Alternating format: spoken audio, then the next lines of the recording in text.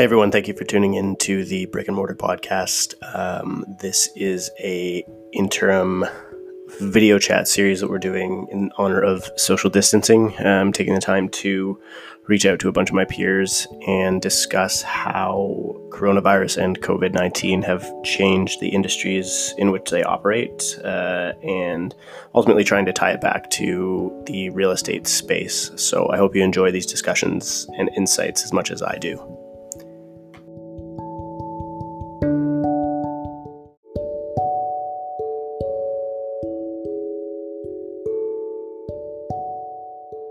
An episode that I recorded with Adam Darby, who is a recruiter in the construction space. Adam sheds a lot of good light on what we can do as companies and as individuals to deal with probably one of the biggest challenges that's happened as a result of COVID-19, which is the inability to work and the layoffs that this has caused. And I think that we dabble a little bit in how this could factor in as an interruption in the supply chain of real estate. Anyway, I hope you enjoy this as much as I enjoyed making it, and I hope that it brings you as much value as it did to me. That you're in right now, and what's changed for you in the past month? Yeah, so thanks for having me, Dan. I'm Adam Darby Canavore, and I've been working in the hospitality sector of construction for the past year and a half. I was recently laid off, along with many of the similar people in our industry, looking for work, but most importantly, trying to take a step back and make sure that I'm not rushing to fill my time with next opportunity, making sure that I understand where my skills align and where I can help people moving forward. Right. Okay. So give me a general overview on what the construction space looks like right now. And I know that your experience is a little bit tailored towards the hospitality end of things too. So what's changed in the past 3 weeks as a result of coronavirus and the global pandemic? Well, the first thing to talk about is, of course, layoffs. I think what will be really interesting to see is how different companies in construction, specifically general contracting, they subcontract upwards of 80% of their work. And we don't know what that means for the health and safety policies of the subcontractors. Right. And how they're going to approach this, because you have to view it as an amalgamation of a bunch of different kinds of companies who all have different goals and who all want to protect their employees at different rates.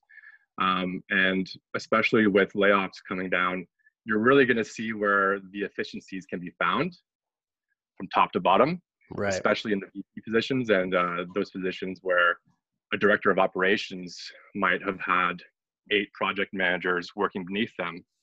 And those 8 project managers may have been managing 8 projects each. So I think you'll find a lot of companies fine-tuning their approach and where they want to spend their time.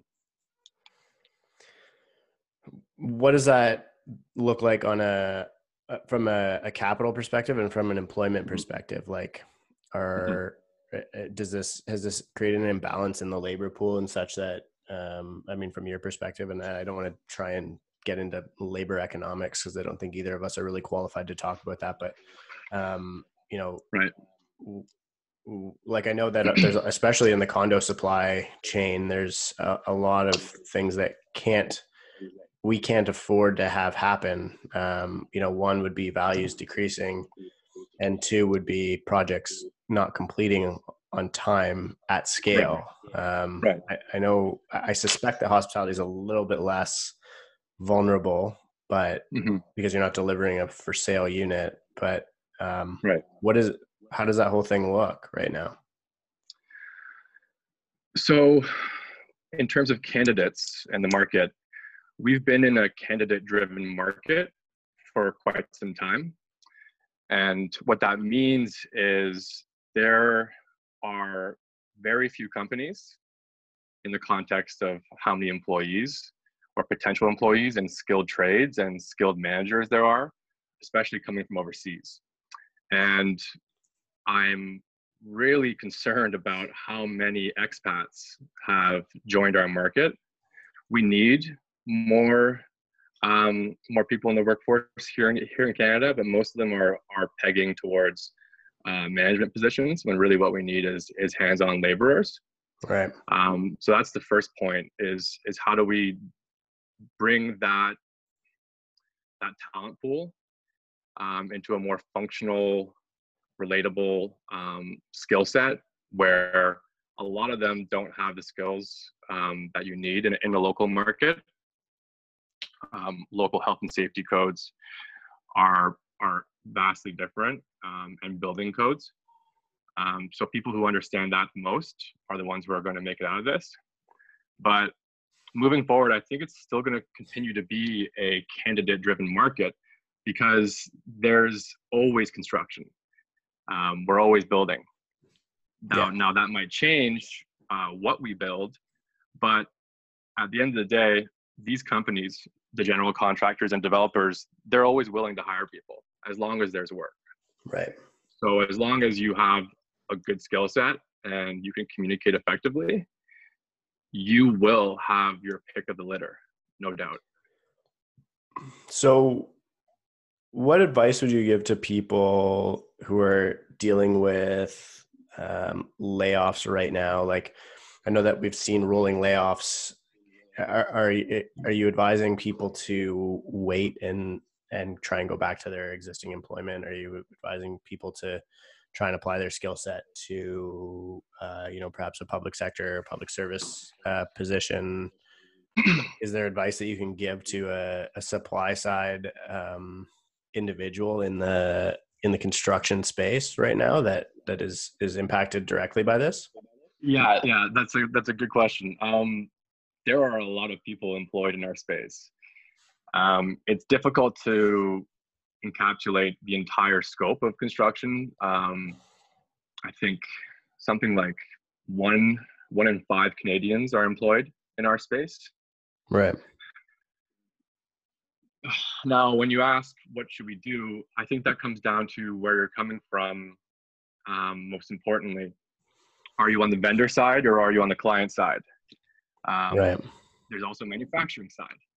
I'm from the client side, and the contractor side.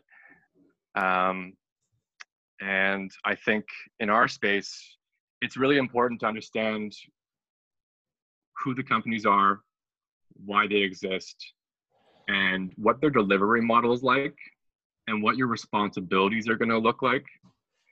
Because construction is a really slow moving industry. We're laggards. We don't like to innovate. And with that, you're starting to see younger companies where a lot of baby boomers are holding on to their positions across the market, while there's younger people like you and I who are leaving those companies and are doing some really innovative stuff. And they're using social media. They're reaching out to their clients with useful information. They're not relationship selling as much as we've been told to do. They're trying to deliver value. And I think that's where people have to ask themselves, what kind of company do I want to work for? And it is invaluable. Everyone should speak to a recruiter. Speak to as many recruiters as you can. Speak to me, speak to 10 others, because we understand why they deliver the way they deliver, and we understand all the pain points that employees have had at those companies. I'll give you an example. My previous employer, we specialize in hospitality, casinos, restaurants, fine dining, also quick service restaurants such as A&Ws. And the way that our model was set up was to be high touch, high frequency, lots of detail. And the question you have to ask yourself is, moving forward with capital demands becoming so tight, are people willing to pay for that much time and effort on a project? Or do they just want 4 walls and a roof? So I think starting to think about that. What's the value that they bring to the market, and what are people going to be looking for when all this is settled? That's what you want to look for. And a really quick way to do that is have a 10-minute conversation with someone who's interviewed people who've spoken to all these companies or have worked there. If you were to be asked that question, the direction that the market's heading and what those demands are going to look like and how they're changing, what would your thesis be on, and even I don't need you to form any conclusions because I know how difficult that is and I know how easily you can be held to them. But if you could give me even just allude to a couple of trends that you're seeing, beyond what you just said, I think that'd be really helpful for a lot of people on the supply and demand side of the employment equation. Yeah. Well, first and foremost, I giggle when I hear people trying to predict what's going to happen. Just so happens it's the same people who have been saying all along, don't shut down the sites. Right. And if you were saying don't shut down the sites 2 weeks ago, I don't want to hear from you.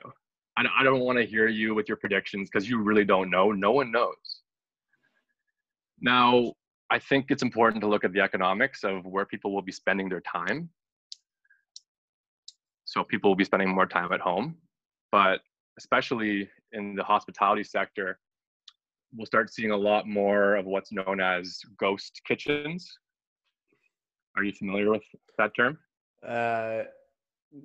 Yes, but not enough to, I guess it's where they're cooking from a remote site, right? Exactly.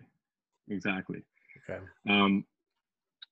Well, back to what I was saying about the high touch, high frequency construction and design model. My managers at my previous firm, they always talked about the first 10 feet. Right. You walk into a facility, you walk into a restaurant, you want to spend most of your money and planning and creative energy on the first 10 feet. So it's going to come down to what the experience is going to be. And we can't have much of experience if we're expected to social distance. Right. It's going to be difficult. It's going to change. It's going to be less tacit. It's going to be more virtual.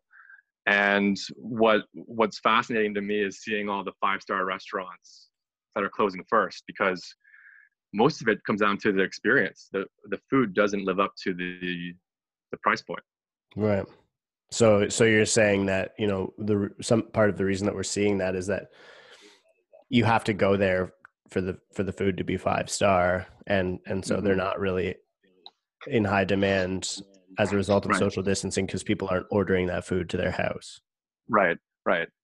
And I could see people maybe developing different kinds of offerings for delivery. One thing could be food that is just barely cooked. It's cooked to the point where you might need a 4 to 5 minute reheat on a pan. Another thing that I saw online that was fascinating is bonds. Some restaurants in New York, they're issuing bonds to their customers so that at a future date you could actually go and sit down at a 70% discount or a 30% discount. Pretty fascinating. Yeah. I wonder, the legality of that concerns me a little bit, especially in the US where it's very simple to file for Chapter 11 and not have to honor that. Right. I mean, in Canada, you see that you're not allowed to, you're no longer allowed to sell a lifetime gym membership, right? Oh, really? Yeah. It has to be, I don't know. There has to be some sort of finite period on a gym membership because I guess a lot of the gyms were going out of business and people were left screwed, basically. Fascinating. I know someone who was trying to do a model like that. Well, there you go. Yeah. There's some guys doing a racetrack up north. Well, I mean, with that stuff you can, because it's equity, right? So, like those people would be investors, not clientele. So I don't know, man. I mean, I think it's that whole financial innovation, the number of financial innovations that you're seeing occur as a result of regulatory changes is kind of funny from my perspective. Yeah. Especially with like in the US, sorry to interrupt you, but in the US where you're looking at the Jobs Act and you see so much success in crowdfunding. And in Canada, you basically can't crowdfund anything. And the one subversion that we saw around it was syndicated mortgages. And I mean, we all know what kind of a mess that became. So, anyway, sorry, you're gonna say something. No, I was gonna ask you, what have you been hearing about lately in terms of different vehicles and mechanisms in my space, in our space rather? Honestly, I think you're right that it's a pretty fixed and equilibrium supply chain. Like I don't see a lot of innovation or change happening there. Even on the financial side, I mean, like from a merely financial perspective, I think you're seeing a little bit more creativity with the promote structures of developer and builder partnerships, joint venture partnerships, in such that, you know, builders know that they're valuable, especially when you're getting into high rise stuff. Like once, you know, I think that there's this middle ground right now where there's a lot of guys who are looking to get in to jump from that mid-rise to high rise. So like the demand for a $20 million site in Toronto right now is astronomical. Like anything where it's, you know, 100 to 250,000 GFA, gross floor area. There's a lineup of people looking for that. I mean, I think it was Colliers who had this site listed in North York, the Olive Lands, where, you know, there's so many people interested. We had a lot of clients who were looking to develop a site like that, and it's a feeding frenzy in that mid cap development. Everybody's trying to get into the low end of concrete and high rise product, and but to builders who know what they're doing in that are not, like, they're scarce, right? You got you know, Tucker, I mean, and a lot of them basically have established partnerships, you know, like your Tucker Great Golf, a couple groups from the States, ED, Elliston, PCL. Yeah. And so, and it's it's going to be difficult for even the biggest of corporations. But the nice thing for them is they can shift to civil pretty easily. Right. Well, yeah, like that's that's the scale at which they're building, right? It's so robust. But back to ghost kitchens. Yeah. So a ghost kitchen is exactly what it might sound like. I've heard of another term, cloud kitchens. Okay. It's where you don't have a storefront. You just produce a menu of items and you deliver it. Yeah, I mean, I've actually seen, like, there's a lot of that actually, and I think that right now, like, what we're seeing is going to force the hand of the market, the invisible hand of Keynesian economics, or is it Smith who came up with the invisible hand? Who freaking knows? I think it was Smith. Anyway, I think there are a lot of those what you're describing, and if you wanted to run a ghost kitchen, you could. If you ran as a restaurant that had like very few opening hours or just didn't have any seats or whatever, you could actually save yourself a little bit of dough on rent and TMI potentially, and you get the free advertising of the drive-by retail, you know. And I think you're seeing that a lot in the States where, you know, there's a lot of over retailed cities, where, you know, you can go get a nice site in a vacant power center or strip mall and not serve really any customers because nobody's going to that mall.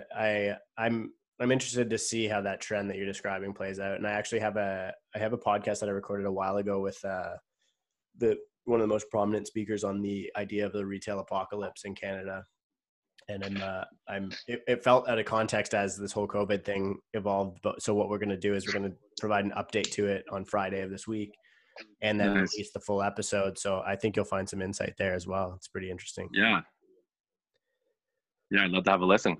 On an individual level, like, being in the recruitment space, for people who are listening, who are in the real estate, construction, development space, what can somebody do right now to hedge against the risk of losing their job, or to capitalize on the market right now if they have lost their job? Like what are, if you were to make a recommendation to an individual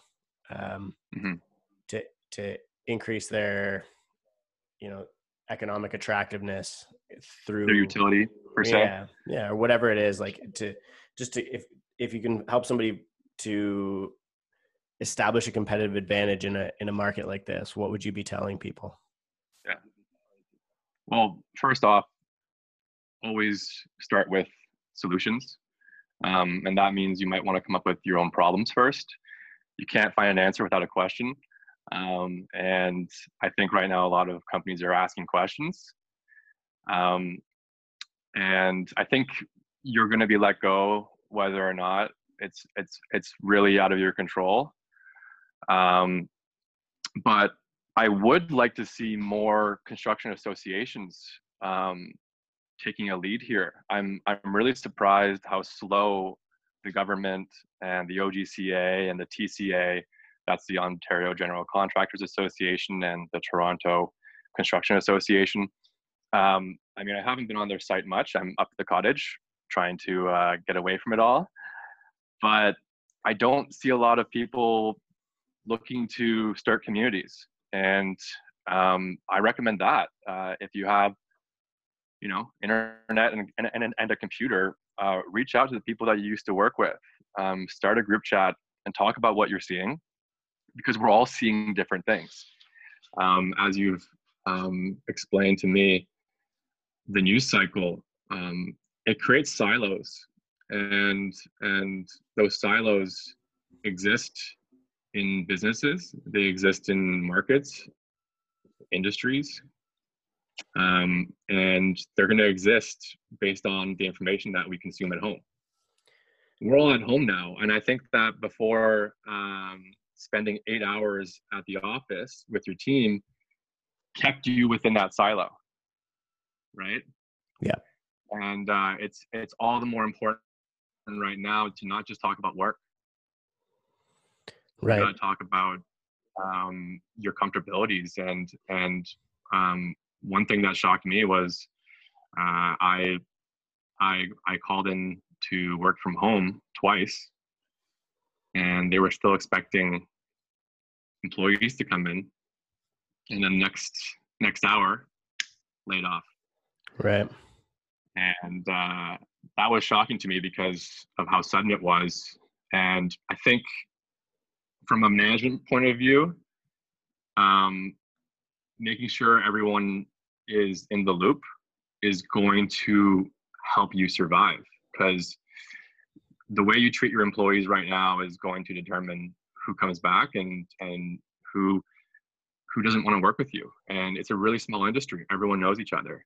I saw a funny tweet that I think I shared with you about this gentleman was talking about how he's going to do interviews moving forward when he's applying to future roles. And he says one of the questions he's going to ask his future employer is, what were you doing when COVID-19 hit?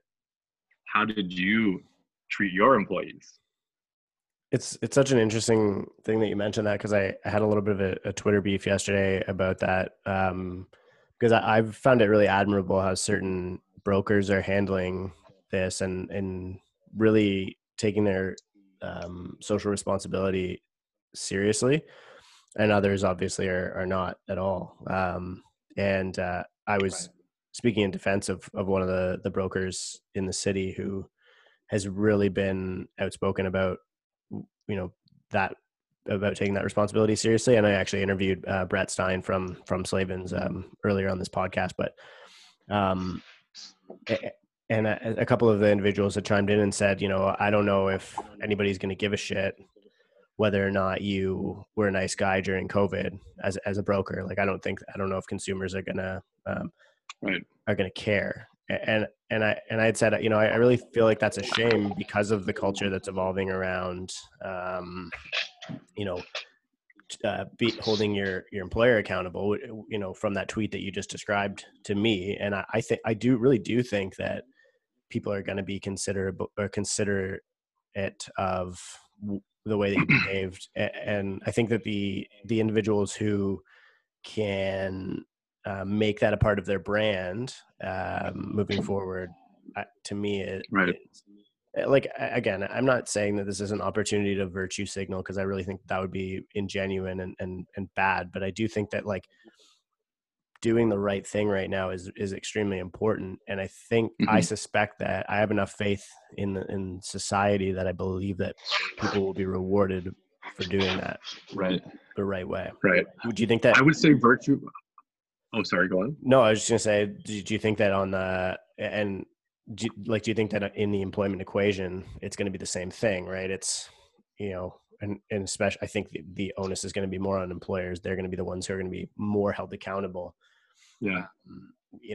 If it was me, the first question I'd be asking was, what did you do? Like you said, what did you do during the time of COVID? Did you lay off to protect the bottom line, or, do the best thing that you could, have a dialogue, like, right, with everyone? Right. Well, yeah, like I ran to the cottage shortly after being laid off, and my phone was pinging me with my previous employer.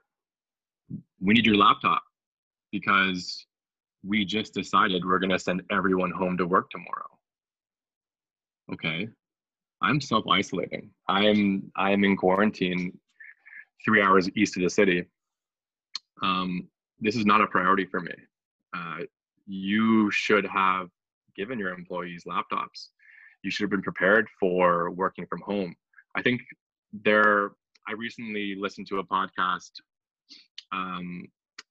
by the founder of WordPress, and he has a dispersed workforce. And what he talks about is, just like autonomous vehicles have different levels, 0 through 5, the organizations have different levels of autonomy as far as working from home goes. And I think what you'll see is the corporations or the companies, the groups that were already slipping into first and second position in that hierarchy are going to survive. And they have a much better chance at surviving. And that's what I see for sure being important, because now I'm stressed because I'm not getting my expenses paid back because I still have my laptop here, and I'm not driving back to Toronto. I'm not heading back there anytime soon.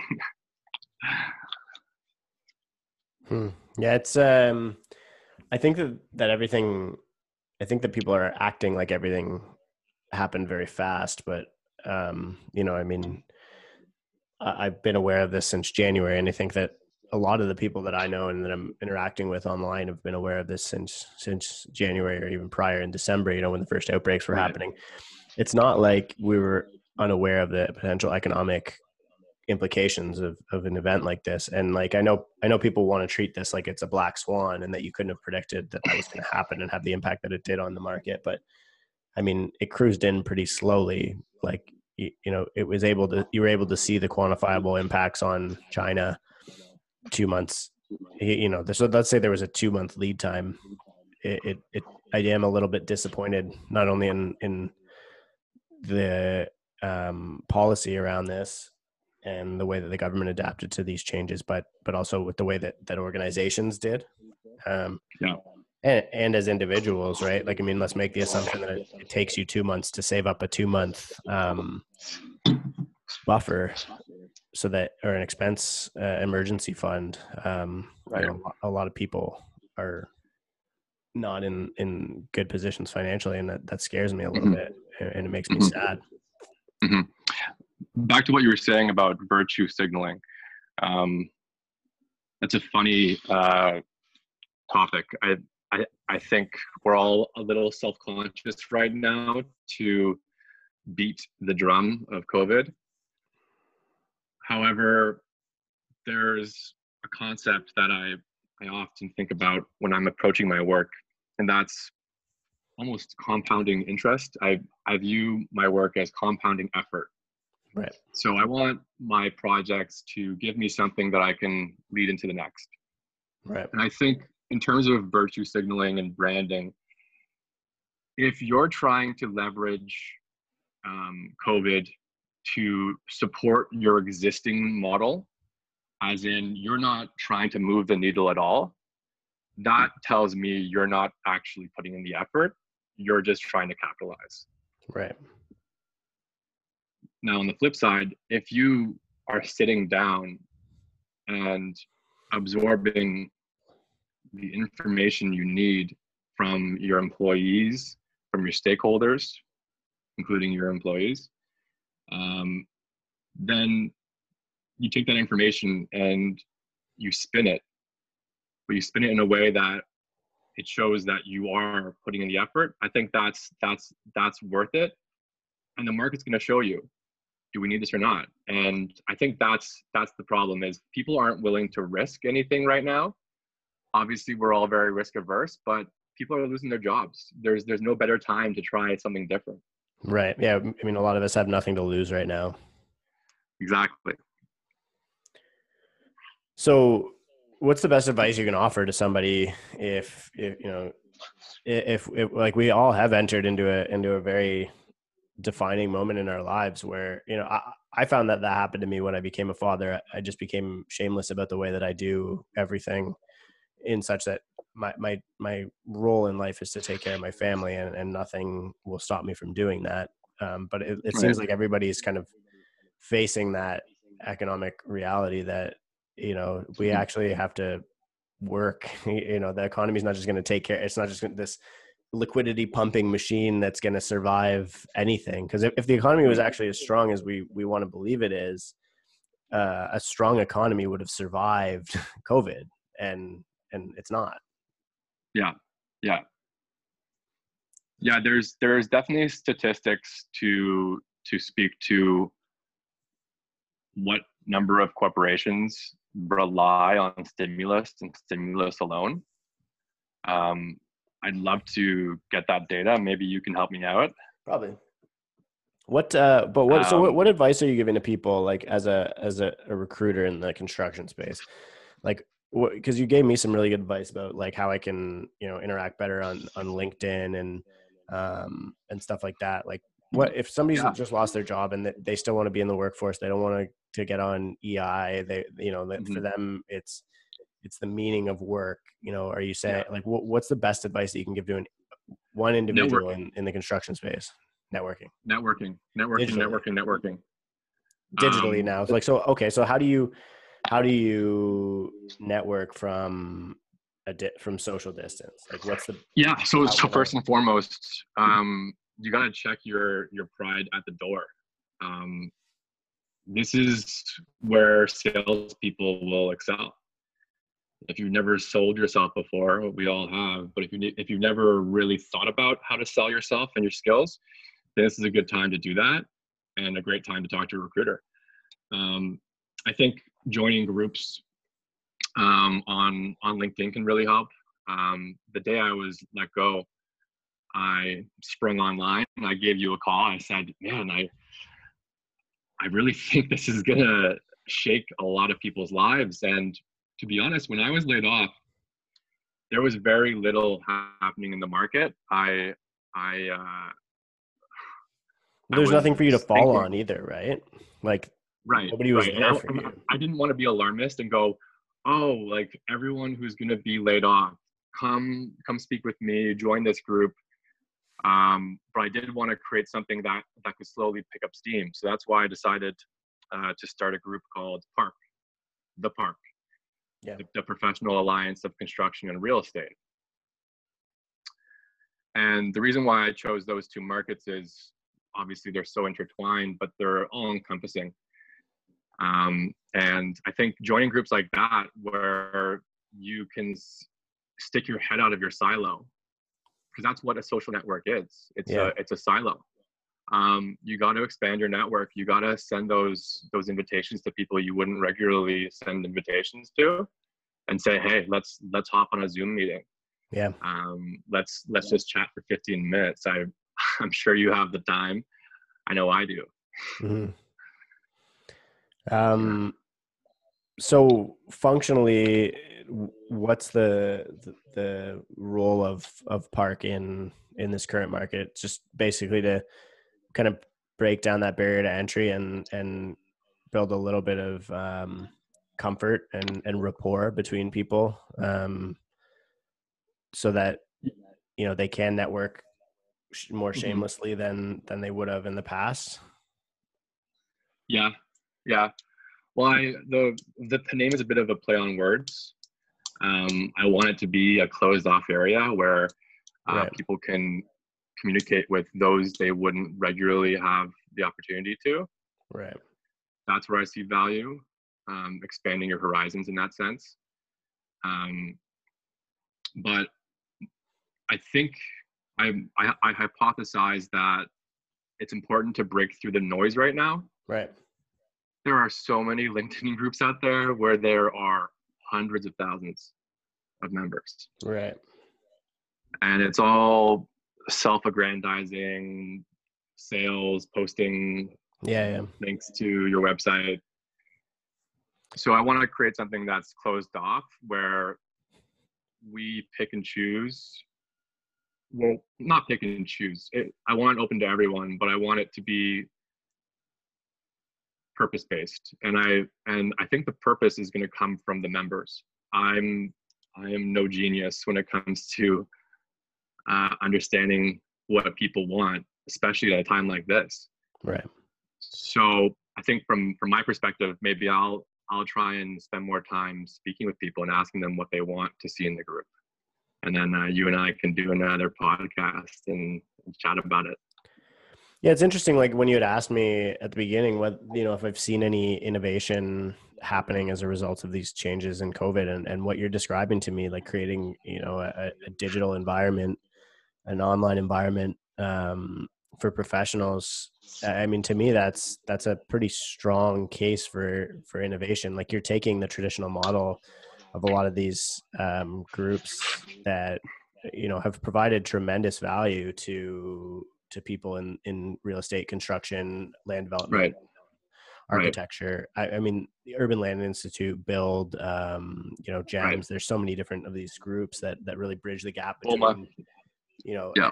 But the way, from what I've seen, is, none of these guys are really trying to make a meaningful impact online and taking that whole environment and bringing it online. Like I've seen quite a few good examples in the sports space where they just moved an entire conference into an online environment with like 58,000 attendees. Right.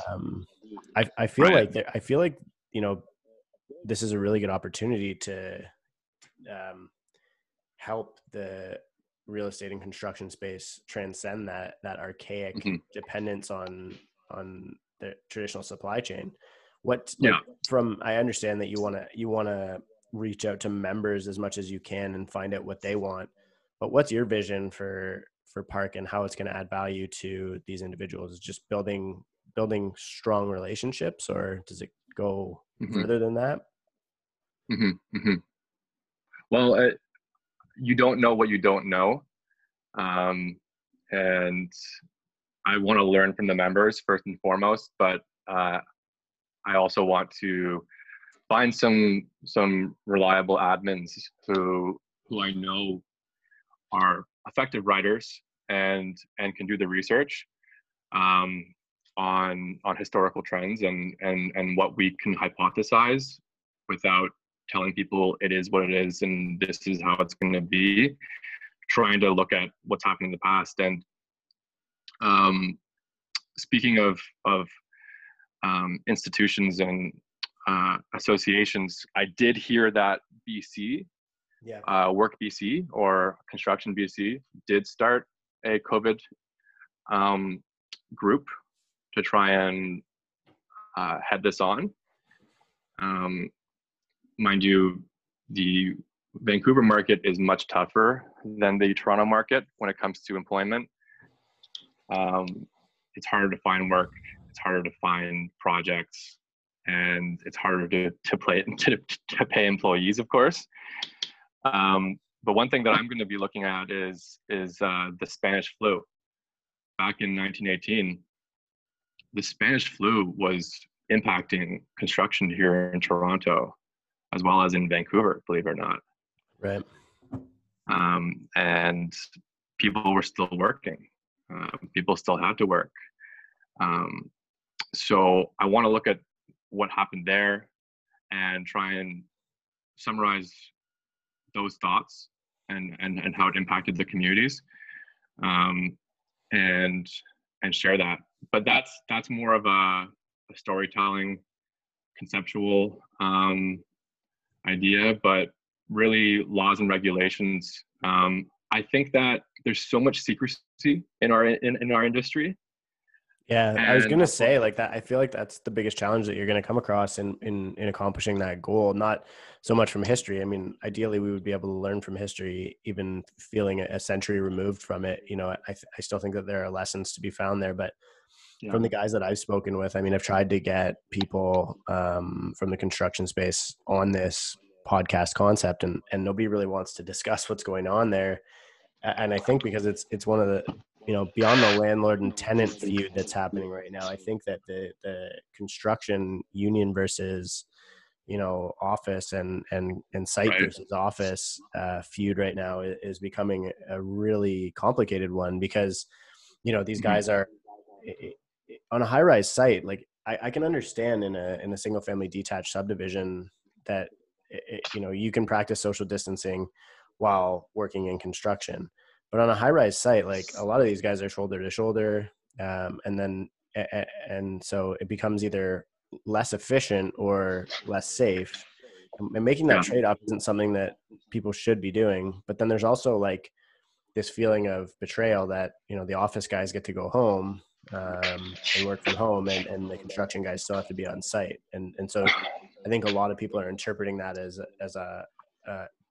an allusion towards, or an indication of hierarchy, that some lives are more important, right? Because I mean, in a time where it is like interpreted as a life or death scenario, that's basically what's being communicated from the eyes of certain people, right?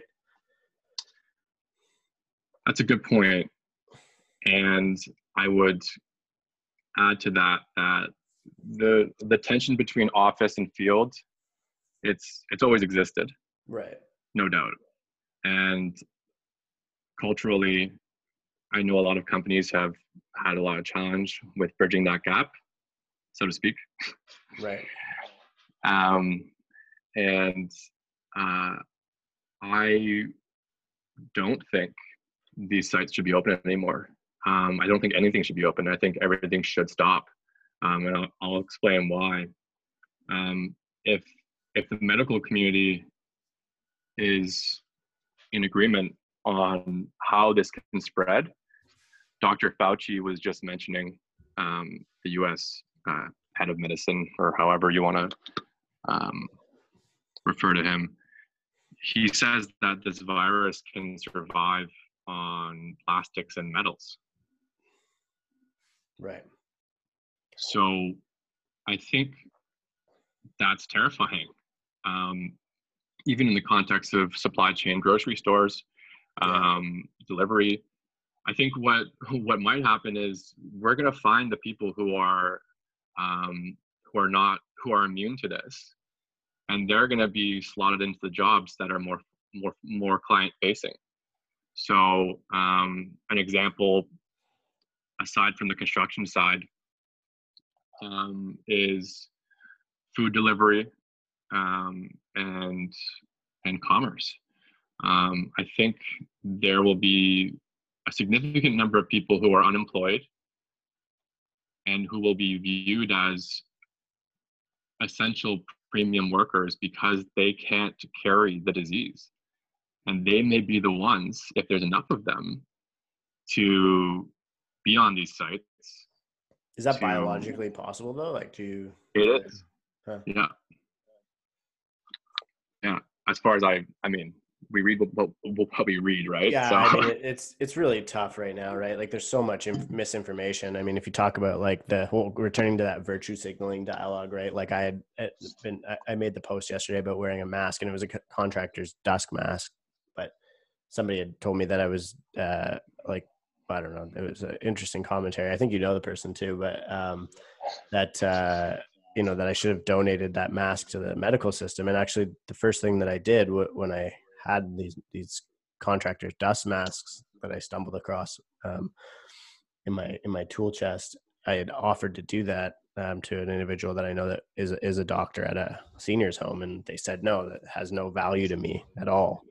It wouldn't protect the person wearing it. It would only protect people outside of you. Like, it would protect people from you if you wore it. He's like, so if you should wear it because you're the most likely individual to carry this disease asymptomatically. And I was like, okay. So I started wearing a mask. I was like, that sounds like sound advice. I tried to pass that advice on and was berated for it. And then I actually I'm interested to see, I got to check Twitter today, but an extremely prominent politician in Toronto was telling people that, they're fear mongering by wearing masks to the grocery store. And I'm like, but my point isn't to crack open the dialogue about this. My point is just to say that you can get two completely different pieces of information from two completely qualified people. How the hell what are we supposed to make of this? Right. And it's the same. And I think that you're seeing that same challenge, and you get this polarity of thought in our industry as well, right? It's like, okay, yeah, it is safe or it is essential, like, because I think economically it is ridiculously essential that we keep building these buildings, but from a health and safety perspective, you can't really, when you start going down that rabbit hole of making that trade-off, then you're doing what Donald Trump's doing, which is, Donald Trump's being accused of doing, which is, equating a human life to saving the economy. Do you get a nosebleed? No, I think I rubbed my black pen. Oh no! I saw something on your nose, and I was like, "Is that just the camera?" That's hilarious. I'm gonna go clean this off quickly. I'll let you go anyway, man. I mean, it was a really good episode. Take care of yourself. Man. Give me a call after. But yeah, just to finish off. Yeah, give me a sign off for the podcast. I'll cut the video before this. Cool. Thanks for having me. I really appreciate chatting with you. Where can people find you if they want to, if somebody wants to reach out to you with a question about recruitment or their job search in the construction space, and where can people find Park? Yeah, you can reach me at Adam Darvay. That's DARVAY. V as in Victor, at gmail.com. And you can find me on LinkedIn as Adam Darvay Canavore. That's DARVAYCANA, V as in Victor, OR, mouthful.